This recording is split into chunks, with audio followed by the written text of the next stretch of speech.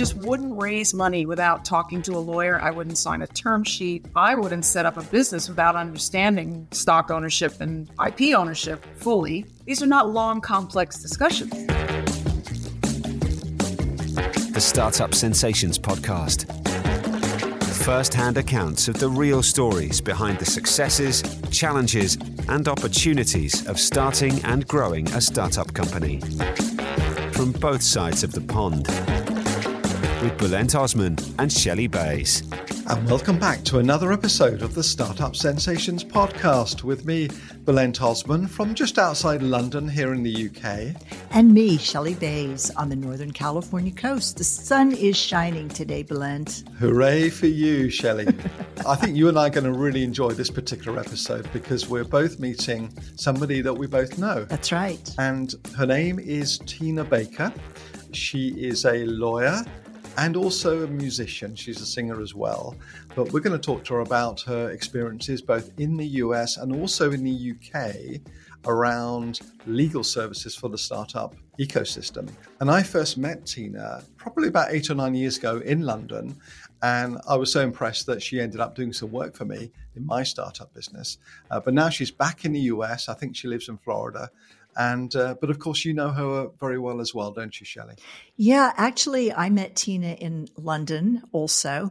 And she very kindly, on behalf of her law firm, hosted a number of investor events that we held. And the thing that impressed me about that whole situation was so much positive feedback I got from different entrepreneurs who'd worked with Tina. So she really is someone who understands the startup space and has a lot of empathy for founders. So I think this will be a fun interview from the standpoint of the kinds of advice that she is going to offer people.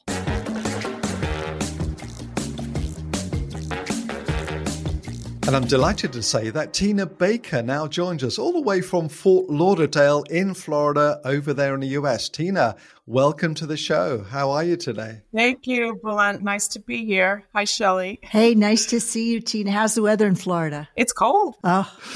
Well, Tina, we really appreciate your time. And Shelley and I are so looking forward to this conversation with you. We know that you work for Withers Tech out there in the US. And I know that you spent some time in London as well, because that's where you and I first met many, many years ago. So why don't you share with the audience what you're doing today? Tell us about your company and your role within the company. So I was working, as you said, I worked in London for 20 years, and I was working mainly in tech and venture capital. And in 2012, I started my own firm with James Shaw. We called it Jagshaw Baker, which is when I worked with you and your company, Bulent, and when I met Shelley. That's right. And in 2018, we merged into Withers Worldwide, which is a global law firm. And our team became known as Withers Tech. And at that point, we were just in London, but now we've got people in the US on both coasts. We've got a thriving practice in Milan, in Switzerland, and in Asia. So we've got Tokyo, we've got Hong Kong, we've got Singapore. It's really, the tech practice is thriving. So I'm doing mainly European investors investing in U.S. businesses. I am helping some U.S. startups, but more on the investor side at the moment. But, that changes. So throughout my career, I've done both, and I zigzag back and forth. And on any given day, I was doing a multiple number of any of them. So, Tina, you're providing legal services, a whole roster of legal services, right? Yes. And so we pretty much do everything a startup will need in terms of the support for setup, both in the UK and the US and in the various countries I mentioned, working on funding, working on equity or debt, intellectual property protection, data privacy, like all that kind of stuff, T's and C's for websites. We've got employment, we have tax, we have real estate, we have everything. And so we can help startups and stay with them, hopefully, through to exit. And we have a lot of M&A lawyers as well. I know you as somebody who is providing legal services to startups. What do they have to look for in legal services? You just sort of itemized topics, but what do they need?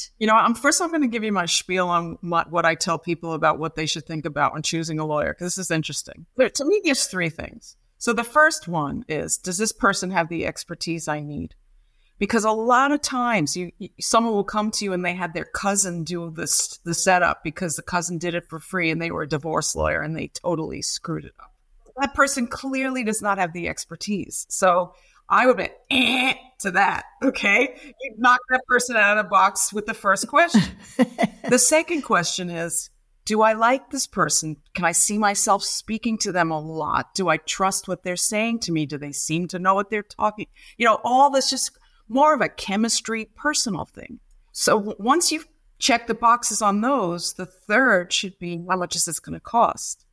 Now, if you have two lawyers that you're considering or two law firms, and you check boxes 1 and 2 for both of them, then you should pick based on 3. Yeah. Be careful, though, I always say, because there's a lot of hidden costs sometimes. And so you have to do your homework and talk to people who've worked with these law firms before to see, well, okay, so they're saying they're not going to charge me anything now, which, I always worry about. But then you come to the Series A and they charge you $100,000. So, and I've heard about this happening a lot. Free goes to the bottom of the pile, by the way. So there's issues with that. So to me, that's what's the most important. Unfortunately, most startups they look at number 3 first. Of course. Well, because they don't have money to throw around at that point in time. So for a startup, let's say they've gone through 1 and 2, and they have a certain amount of money to spend on legal issues. Where do you have them focus? I know that's a very general question, but what are some of the milestones or deliverables that you say, this is what you absolutely must have in order? The first thing that I do, and this is really interesting, is you see a lot of startups will just form a company online and they don't think much about the ramifications of it. And it's relatively easy to do that, but they often get it wrong. Worse in the UK than in the US because you have to make public filings. So, a lot of times they'll go to an accountant, ask them to do it, but they won't do the allocations right. And the differences between the US and the UK are staggering because in the UK, you have to file everything. So you have to say who's acquiring the shares, how much are they acquiring. You have to do filings if someone owns over a certain percentage, if they seem to be controlling the company. You have to put names, addresses, all this stuff. In the US, when I first started working in the UK, somebody called me up and said, okay, you're a US lawyer, right? I said, yeah. They said, okay, I want to know all the shareholders and directors of this Delaware company. I said, okay, so do you want to hire a private detective? I said, what are you talking about? I said, that's private information. Like, we can't get that information. Like, you have to ask the company to give you the information and they may tell you to buzz off. So, yeah, there are some changes proposed to that now about controlling people who are controlling businesses, because there's been some, obviously, issues with lack of transparency here in the U.S.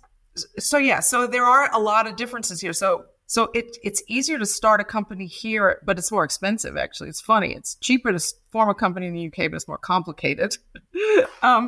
It's less complicated, but more expensive in the US. But the one thing that I see that people get wrong is that share allocations amongst founders and vesting. We call it reverse vesting. What tends to happen when you form a startup, 1, 2, 3, 4 founders, whatever, will decide, okay, we're going to split the shares in this company. Let's say there's 3 founders, 3 ways.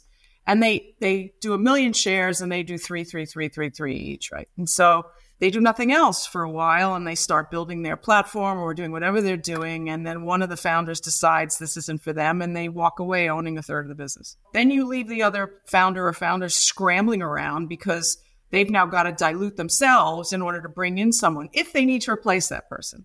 In all cases, you may not need to replace that person, but then you end up with someone owning a huge chunk who has no stake in the business, and that is bad. Everyone thinks, oh, this is an investor thing, and it is and it isn't. It's an investor thing in the sense that no one wants to give you money if you could just walk away tomorrow and keep your shares. They can't force you to continue working for the company. There's no such thing as servitude anymore. So the only way they can make you stay is by penalizing your upside in the business if you walk away. That's why this is so standard. It's in almost every company I've ever worked for with or seen as an investor counsel, because not only does it protect you from your co-founders, but it also protects the business, because if someone doesn't have a stake in making it move forward, it's wasted. So this has to do with the original structuring of the company, is what you're saying. Correct. And so for instance, I have a friend and I'm working with them now. They didn't have a lot of cash. So we made a deal on how we're going to go forward. They are paying for their services, but they're just not paying for them right now. So this is worth it to explore that, to set it up properly. Yeah. I've seen cases where a couple of people decided to do something. They had nothing written down. They developed something. One of them said, you know what, I'm not interested, walked away and could stop the company from using this yet. Or, and this is something that people do a lot, which they just think, well, I paid for it, I must own it. Wrong. If you hire a third party to create something for you and you don't have a contract that specifically says it's a work made for hire and they're creating it for XYZ company or you as a person or whoever is paying them, then they can walk away with it and hold you to ransom later when you decide you want to do a funding round and your investors are like, wait a minute, we have a problem here. It's that concept of protecting the IP. You know, that phrase is just thrown around. But what you're articulating is that it actually has to be protected and put in the name of the company, et cetera, et cetera, et cetera. So there's work there to do. Yeah. And we were even talking about, the URL, a logo. And things like that, someone can claim that they owned it, not the company. So, yes. And then you have to rebrand. It's silly, right? So these things seem small and it's detail, but it's a really important detail. Getting things wrong on the cap table, it's not always so easy to fix. We've heard from various people in the legal profession or associated with this concept of housekeeping. And how important it is, how big things can go wrong if you don't take care of the housekeeping. Yeah.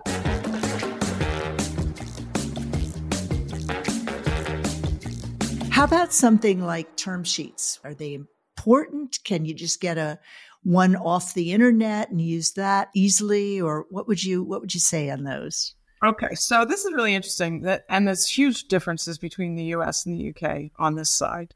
I've done a lot of deals recently in the US, and most investors have their own term sheets. If you've not done a deal before, though, you may not really understand all the nuances. And so there are a bunch of things in there that should be discussed with an expert.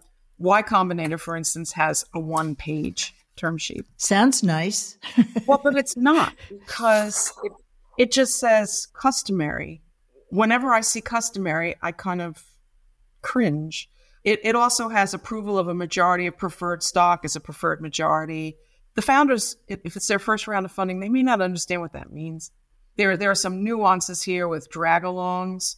Fortunately, though, the Y Combinator and the Y Combinator docs are fairly founder-friendly, and the differences between the UK and rest of Europe and the US are around that, in the sense that it's much more founder-friendly in the US. In the UK, it's sort of partially governed by the BVCA. And are you saying that they're not very founder-friendly, though, those docs? They're less founder-friendly than the US docs. The liquidation preferences are the same, so we generally, see the same non-participating one-times. And the anti-dilution is usually weighted average, broad-based. But other things like the drag-along is definitely more heated debate in the UK. Rights of first refusal on share transfers are sometimes applicable to a lot of shareholders and not just founders, whereas in the US, it's generally just founders. And they tend to limit all of these rights, preemption on new issues, rights of first refusal, co-sale in the US to major investors. So angels don't get these rights, whereas historically that's not been the case in the UK or Europe. And the BVCA docs now allow for that as an option. So you can, obviously, if you want to, limit a lot of the investor rights to, including information rights, to major investors, but that's not been the case historically. Yeah. And at the term sheet stage, it's important to understand what those things mean, because it's harder to fight about them later. Well, it's like better put the issue out on the table initially, resolve it, because anytime a problem goes that you then have to solve after the fact, it's going to take 2 or 3 or 4 times as much time, effort, and pain. And then on the reverse side of that, I remember I met this guy. He had a Series A term sheet.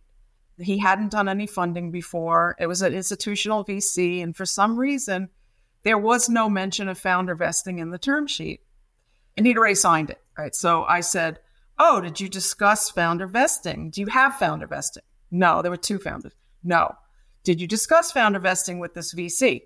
No. I said, "Okay, well, I'm telling you, it's going to come in the docs when they draft them." He said, "No, it's not. It's not in this term sheet. It's not going to be in the docs." I said, "Okay, let's make a bet.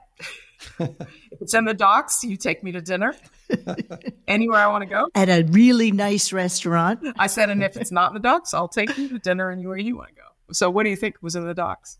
Founder vesting. My point is, I don't know if we would have done anything differently there, but maybe, because then he got really angry when it did show up. So Tina, with all this information that you're giving, what are the key learnings for a founder in the UK? And is that advice different for a founder in the US? In other words, how best to avoid some of these issues right from the get-go? What should founders be thinking who are not legally trained in the way that clearly you are? I don't think it is different unless you're in like Y Combinator already or something like that. Because no matter where you are situated, if you have more than one founder, you need to put vesting in place. And you need to talk to someone to help you do that. There are also tax implications and they have to be respected. And also, I would not just go to an accountant. So these friends of mine who I'm working with now, the first conversation I had with them, I said, do not set up an LLC. They actually have their sights on certain VCs. I said, they're not going to invest in an LLC. You're going to have to convert it. So the first thing I would say is listen to your lawyer. And if you are speaking to an accountant on tax advice, you need to talk to someone who knows startup law, not some person who works with high net worth, really rich people who have totally different tax issues. Talk to your lawyer, but identify a lawyer that knows the startup ecosystem. Exactly. This is where people get burned working with a law firm that isn't appropriate for a startup, charges a ton of money, and everything goes south. Yeah, and just because they're a well-known firm, maybe if you were doing $1 billion IPO, you'd hire them, but not before then. I can't tell you how many documents I had to chop up and put in the garbage disposal and start over because they used bigger traditional law firms. So Tina, you spent, nearly 20 years in the UK? 20 years in the UK, yes. There's no hint of it in your accent, by the way, but I'm sure you picked up some local slang whilst you're over here in the UK. I've always said I speak 2 languages, American and English. So I'm intrigued to know what's the cultural differences between the 2 countries. So not so much the legal side, but more around dealing with people. There's more risk aversion in Europe. The VC funds seem to have more of a sense of needing to monitor their investments and taking less of a risk. A lot of the US investors are more like cowboys. That's a big difference. I think founders get away with a lot more control over their businesses too.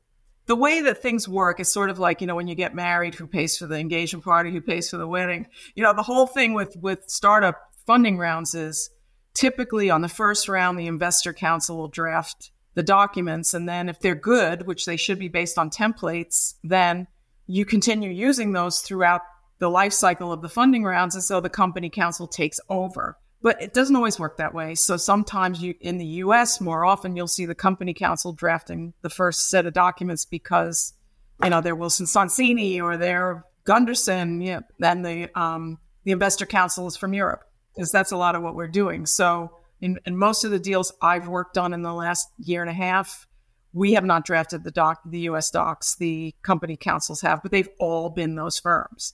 If I'm an early stage investor and I'm here in the U.S., am I better off investing in a U.S. company because of the kinds of protections and other things I get? So when I first started doing this work, we had convertible notes, and they were generally converting at a discount to the next round.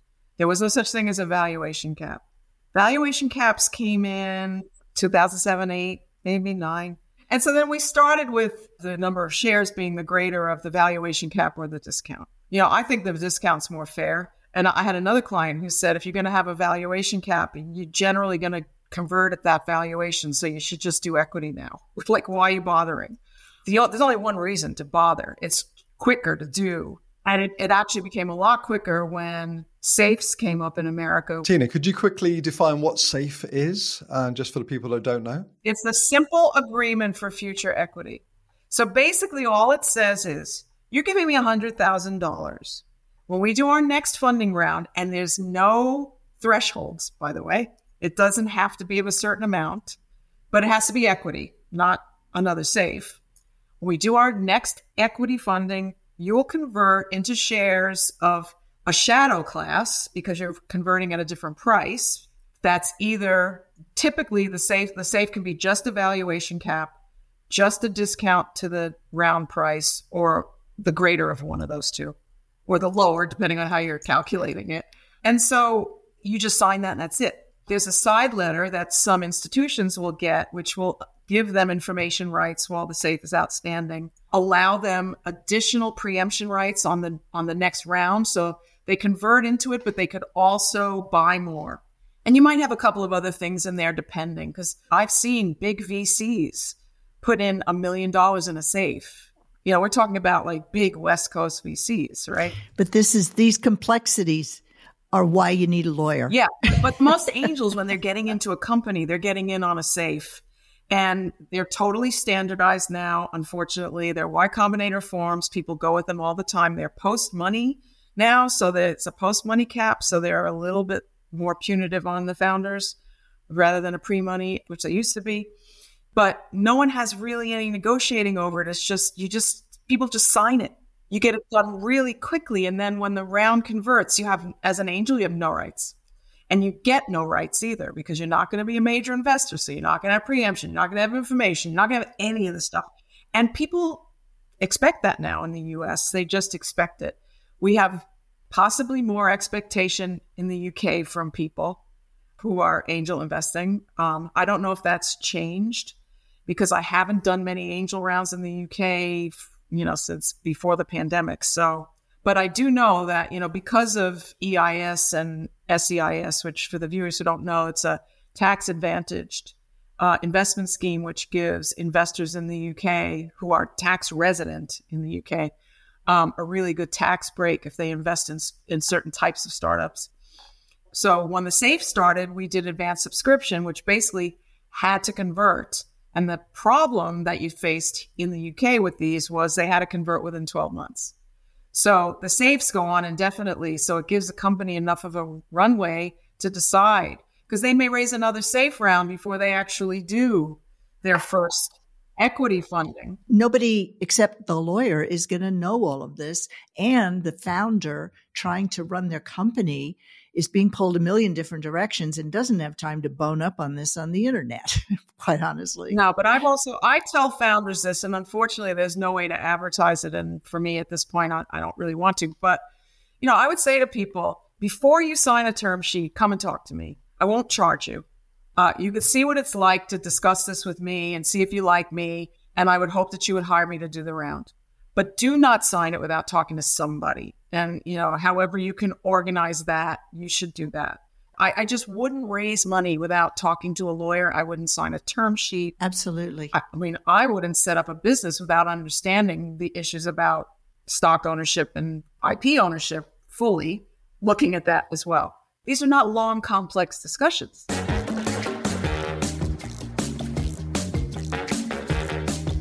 Could I move the conversation on to some advice you might give to founders who are thinking about setting up a US operation? So let's say there's a UK business that's beginning to do quite well in the UK. They've perhaps raised a bit of money to do an expansion to the US. What are some of the key mistakes people make that they really ought to avoid? What would you advise them to think about? Do not employ people in the US through a UK company. That's the first thing. Yep. Do not do that. Set up a subsidiary. If you're expecting to generate revenue, in the US, I would work with an accounting firm who understands the tax implications of international businesses, because you may have to put a services agreement in place and structure it so that you maximize your tax benefit from that. And also get an HR consultant. I mean, it's easier to employ people in the U.S. There's no statutory rights hardly anywhere for anything. But there are issues. And again, work with a law firm that knows how to set up startup documents for employees, because you don't want the kinds of contracts that you're going to see from big companies. What about the other sort of side of that question, which is how would you advise an American business coming to the UK? What are the key things to look out for an American founder that wants to expand into Europe and maybe start off with that expansion plans in the UK? Well, it's the same in the sense that you set up a subsidiary, don't employ people through your US business. And one thing I would say is a lot of people say, well, we'll employ people as consultants and we won't have to worry about any of this HR stuff. That's wrong. If they really are consultants, okay. But most of the time they're not. And so if someone's really an employee, you must, as a startup, employ them. Tina, could we take you back to the younger Tina Baker? We're always interested in this program really to find out a bit more about you, the person. You know, if you go back to when you were, let's say, a teenager or a young adult, what were you thinking at that time, and what led you to a life in law and especially, sort of startup world? I'm from Brooklyn, New York, and I was a rock and roll kid. The day that I heard the first Led Zeppelin album changed my life. And so I went to college in Massachusetts. I went to Hampshire College. But I was very into politics and stuff, and I was very active. And so Hampshire was a new school with no grades, very political school. And I got a job in New York after law school, and I was working on IPOs. And the firm that I represented Donald Trump. Mm. And also represented Drexel Burnham Lambert, which was Mike Milken, who's went to prison. And I did a lot of IPO deals for him. That was my first 2 years. And then I ended up getting a record deal. And I spent close to 10 years doing music full time. I went back to working at a law firm in New York, doing IPO work. I was working mainly with biotech companies. This was the early 90s. The first tech company I did was based in Sunnyvale that had a switching technology, and nobody knew what to do with it.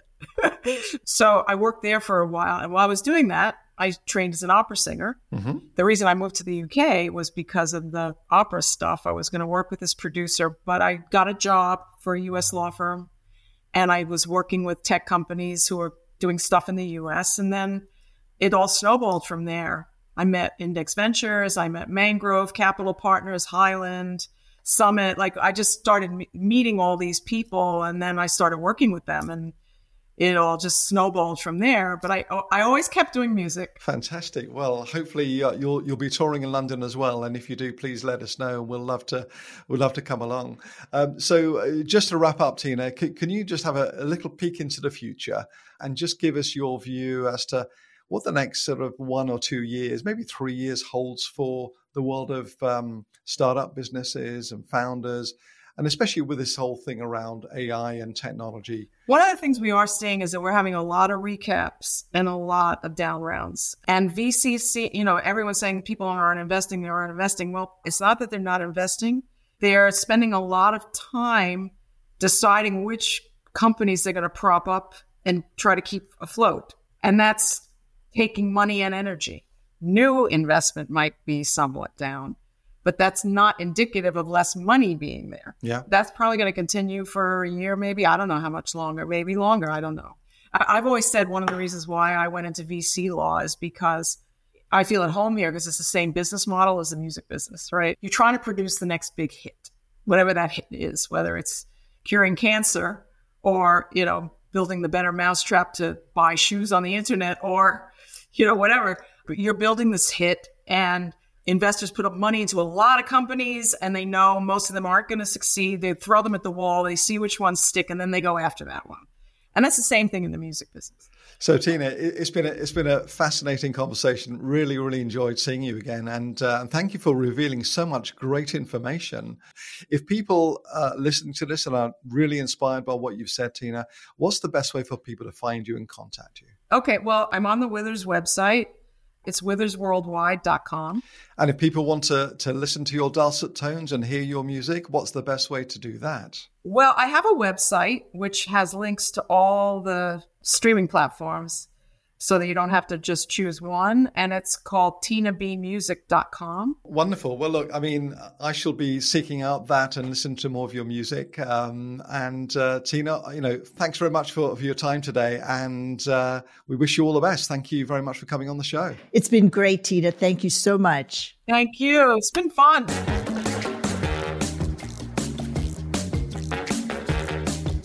Well, Shelley, that was an action-packed interview with Tina, which I thoroughly enjoyed. What struck you most out of that conversation? What struck me most? There were so many things that struck me, but let me start with something I thought was very important and was a thread that went through the entire conversation. And it was about the importance of getting good legal advice. And, it's one of those things that startup founders frequently feel like, oh, this is going to be expensive. This is time consuming. This is added admin. And yet Tina talked very eloquently about the importance of getting good advice at the right points in time.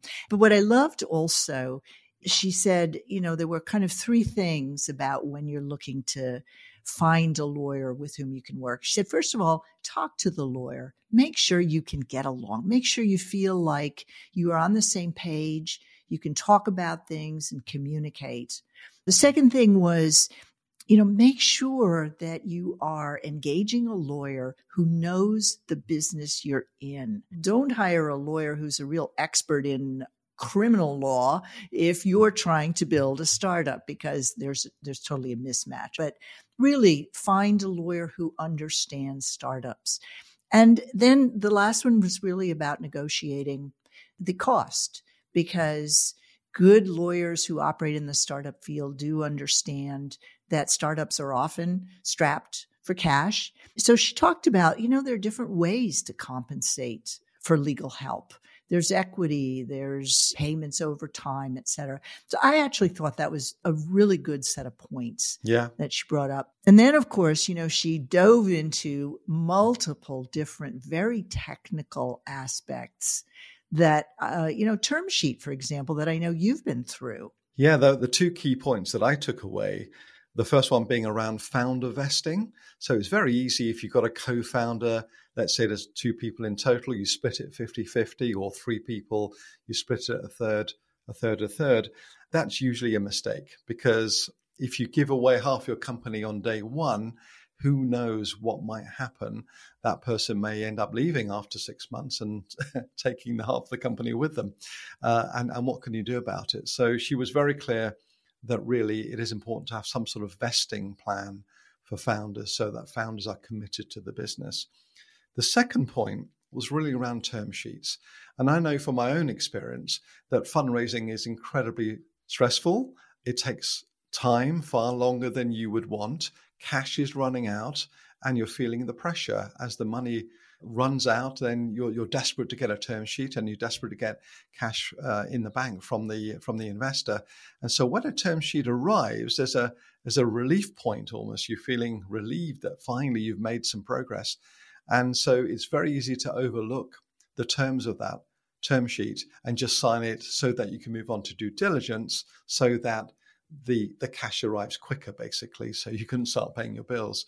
And really, Tina was very clear that you need to speak to a lawyer, because if you just sign it with just a cursory understanding of the terms, you could tie yourself up in knots. And it could end up being a false economy, both in terms of the effort, the timing of it, and maybe legal fees as well, to unravel some of the things that you've just signed away. The devil's in the details, isn't it? Absolutely. But then what I loved, Bulent, about Tina, as well as her expertise, is this other side of her, the artistic, creative singer that she is. She's fabulous. She is a force of nature in terms of her musical passion and energy. And I love the bit when she said that she listened to the first Led Zeppelin album and it just changed her life, I've actually had the pleasure of seeing her band and her singing up front, and she's a very talented lady, isn't she? Pretty impressive.